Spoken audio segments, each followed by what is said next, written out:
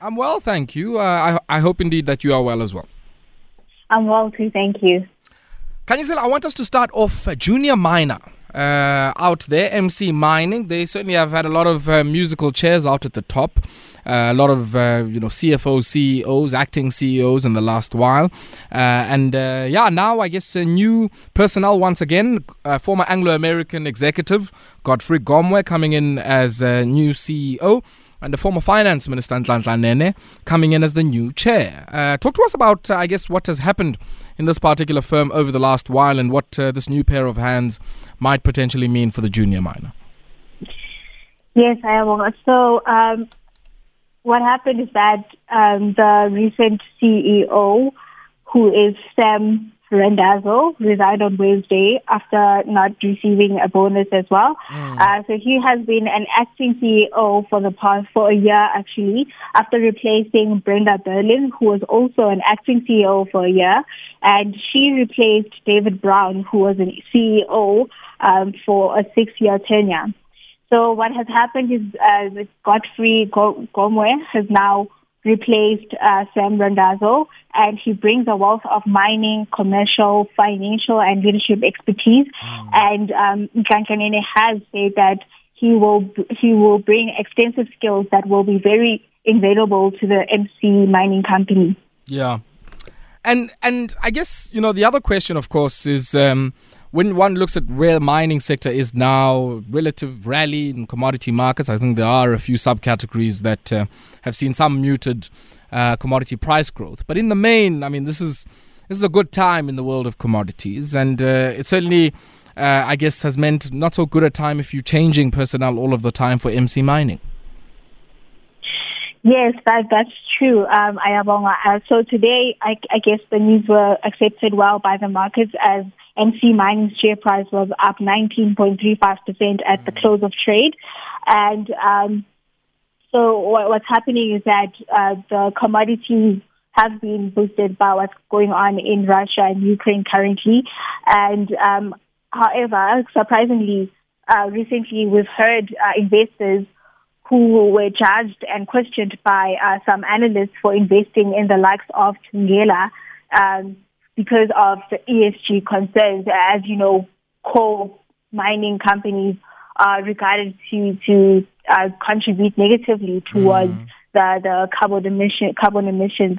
So MC Mining is also one of the companies who would be an ESG concern amongst investors. However, it's actually being supported by investors quite well since the changes in the CEO and the chairperson of the company. And then let's shift our attention away from that and take a look at, staying within the commodities sector. And I found the story of interest to us here in South Africa with all of the oil and gas exploration that is often spoken about, of course, not without any resistance of its own. But we often speak about a sovereign wealth fund.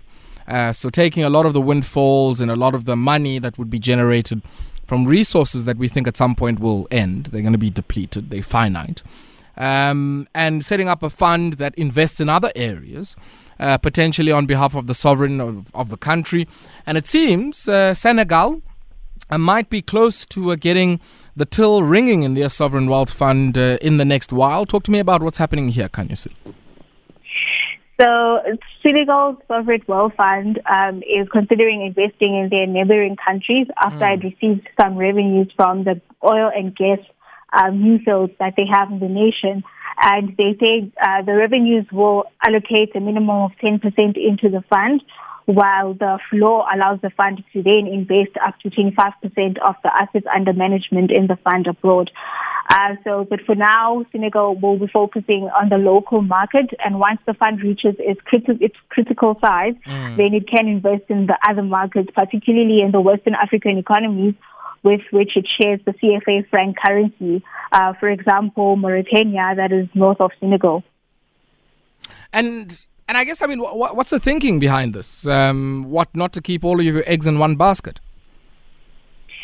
So the thinking around it is exactly that. And in addition, is that the Senegal ministers are very optimistic about the economic growth of the country, and they said this oil and gas production will boost the economic growth by 10% next year, while the IMF, the International Monetary Fund, sees an economy expansion of 5% this year and 9.2% in 2023 in their report released on the 19th of April. They also want to really focus on growing their own economy by investing in a capital fund in Fonses, which is a fund that is managed in the capital city of Senegal, Dakar. And it wants to invest at least $500 million by 2025. And I guess, for us back here at home, I mean, we also heard some news. I think I saw one of the main financial dailies running with a story that some of the fines that they've been seen off the coast of Namibia and South Africa are very significant in the scope of what I guess has been found, thus far in the world of oil and gas.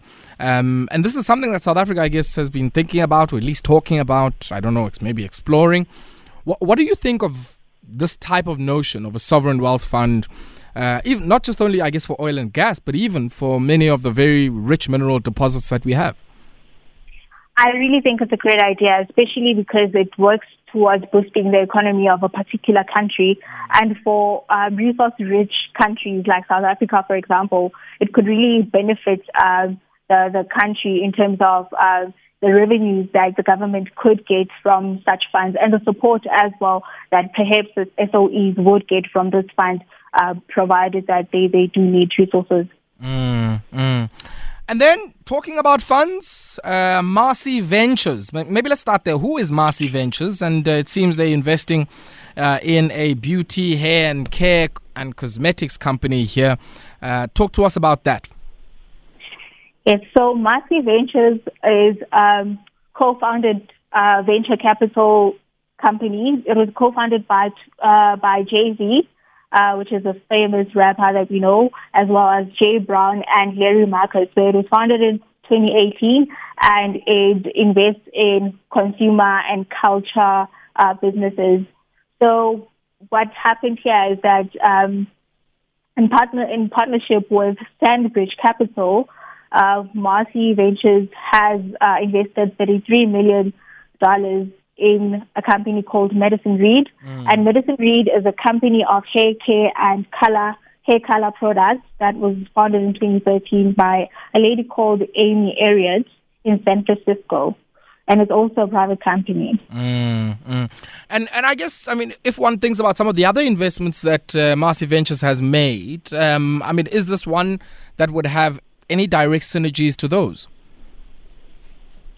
Yes, so Marcy has invested in companies such as Savage X Fenty, which was founded by Rihanna. It has backed up a lot of consumer companies, and this particular company is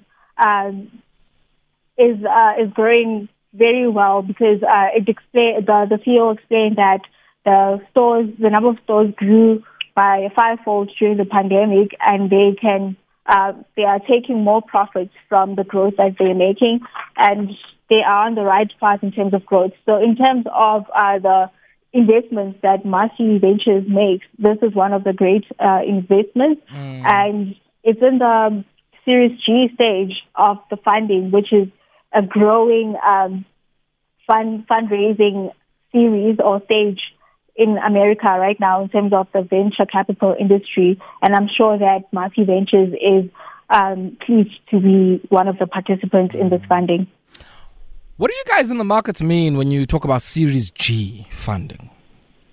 Or Series A, Series B? So with venture capital, right, there are types of stages when it comes to funding. So there's a stage, in America, it works in Series A to G. Okay. In South Africa, it works with Stage 1, Stage 2.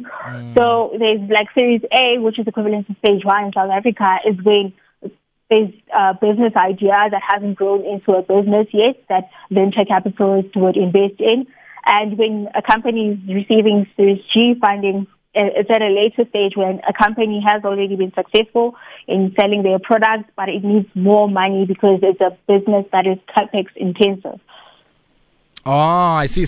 So I guess the need to raise the capital would be dependent on how, I don't know how to put this, how or what the capital would be used for. And I guess in this case, they want to expand their store footprint. They want to expand, I guess, their presence and points of presence across the United States. Yes, that's precisely that. So what the capital is needed for, if it's to start the business off the ground, it would be around Series A, and if it's to continue to operate and expand into new opportunities, then it would be around Series G. And what do you make of this? I mean, I'm quite interested in your thoughts on, I guess, a lot of popular culture figures setting up venture funds of this kind. I mean, it's been happening for a while now. I think one of the other hip-hop stars, Nas, has got his own, I think it's called Queensbridge Ventures or something like that, and they invest in the world of tech as well. How prevalent is this? And more importantly, I guess I'm quite interested in that a lot of these ventures often go in with other venture capitalists into some of these deals. Well, the rappers realized that there's no money in music, so they went to business. I'm kidding. It's a very, private markets are growing in the US as well as in the European markets. So the venture capital market is such it's a great opportunity for investors to raise money, especially because the returns in private markets are very high compared to the public markets, and there's a lot of private businesses that are doing a lot of commercial business in terms of, especially consumer services, that most people are familiar with, but they don't know who owns the business. So just exposes investors who have money and see a lot of growth in those private companies to put what they're making or whatever money they have into those companies and stimulate their growth. Yeah. Let's talk about Clicks. And they put out a set of half-yearly numbers. I think it's the first set of numbers that they've put out since they shut the doors of Musica, which was a sort of a music retailer, which was part of the Clicks group. And now, I guess, very much just Clicks and the distribution business, Clicks retail stores, I should say, and the distribution business. What do you make of how those different segments have performed? The distribution side via UPD, which services both other pharmacies, hospitals and the like. And then, of course, Clicks retailers, which seemingly was vaccinating many, many South Africans over the last while. Yes, so Clicks had impressive results today. It released results that were highlighting its continued defensive business model, and the retail sales grew by 13%, which was impressive, at a selling price of 3.7%.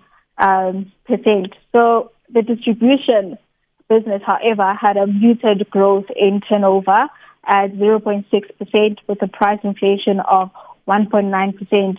So the wholesale turnover of the distribution part declined by 3.6%, owing mainly to lower sales in private hospitals as well as independent pharmacies during less severe COVID-19 fourth wave. As you know, Omicron was deemed to be less severe relative to the other types of COVID-19 variants. Look, they've paid back shareholders 1.3 billion rand, which is nearly in equal proportion dividends and share buybacks. What do you make of that, I guess, in the context of what they've come out, because all of those dividends and buybacks, I guess, would have come from incomes that they would have been able to distribute or cash reserves. What do you make of that? Yes, so that comes from a small increase in their capital expenditure. So that means they generated a lot of cash, as well as their operating profit grew impressively by 7.6%. So that fed into the headline earnings, which grew by 27%, which is very impressive. So as their earnings grew, that allowed them to pay back dividends to shareholders as well as do a share buyback, which is really liked by many investors. And then, I guess, just before we let this one go, Khanyisile, Big question marks, I guess, on the impact that not only the riots would have had, because one would think that the 6 months ending 28 February 2022 would coincide with when they would have started to feel, I guess, the impact of some of those riots. In July, I mean, I think this year would have started around September, right? Somewhere there. Mm-hmm. They mentioned that in their numbers, but also, I guess, mentioned the recent floods. Yes, so they said they've made claims to settle the damages that were caused by the riots, and they've received so far 710 million rands in the first interim, as well as 217 million rands that has been accounted for in the 2021 financial year. And in the second interim payment, they received 217 million. Which will be included in the current reporting period, while the final payment they're expecting of 276 million rand will be accounted for in the 2022 full year results. And I guess the last one on this one, that distribution business, probably, I guess, seeing much better margin growth there, seemingly more volumes. They've also announced that they're going to do quite a bit of CapEx. Talk to me about how important it is on the supply chain side, on the IT side, to make sure that you continue, I guess, reinvesting some of that capital rather than just paying it over to shareholders. Yes, so IT plays an important role when it comes to supply chain and distribution, especially by ensuring that the inventory levels of the companies are at a level that makes sure that there's stock availability, and also the accuracy of inventory levels is needed. So an investment in IT systems is important for a distribution company. And the fact that UPD is securing more contracts in regards to bulk distribution, it's important for the company to invest in the supply chain to make sure that it operates efficiently. Khanyisile Malebe, thank you very much for your time. Always a pleasure catching up with you, and have a great evening. Thank you. You too, Ayabonga.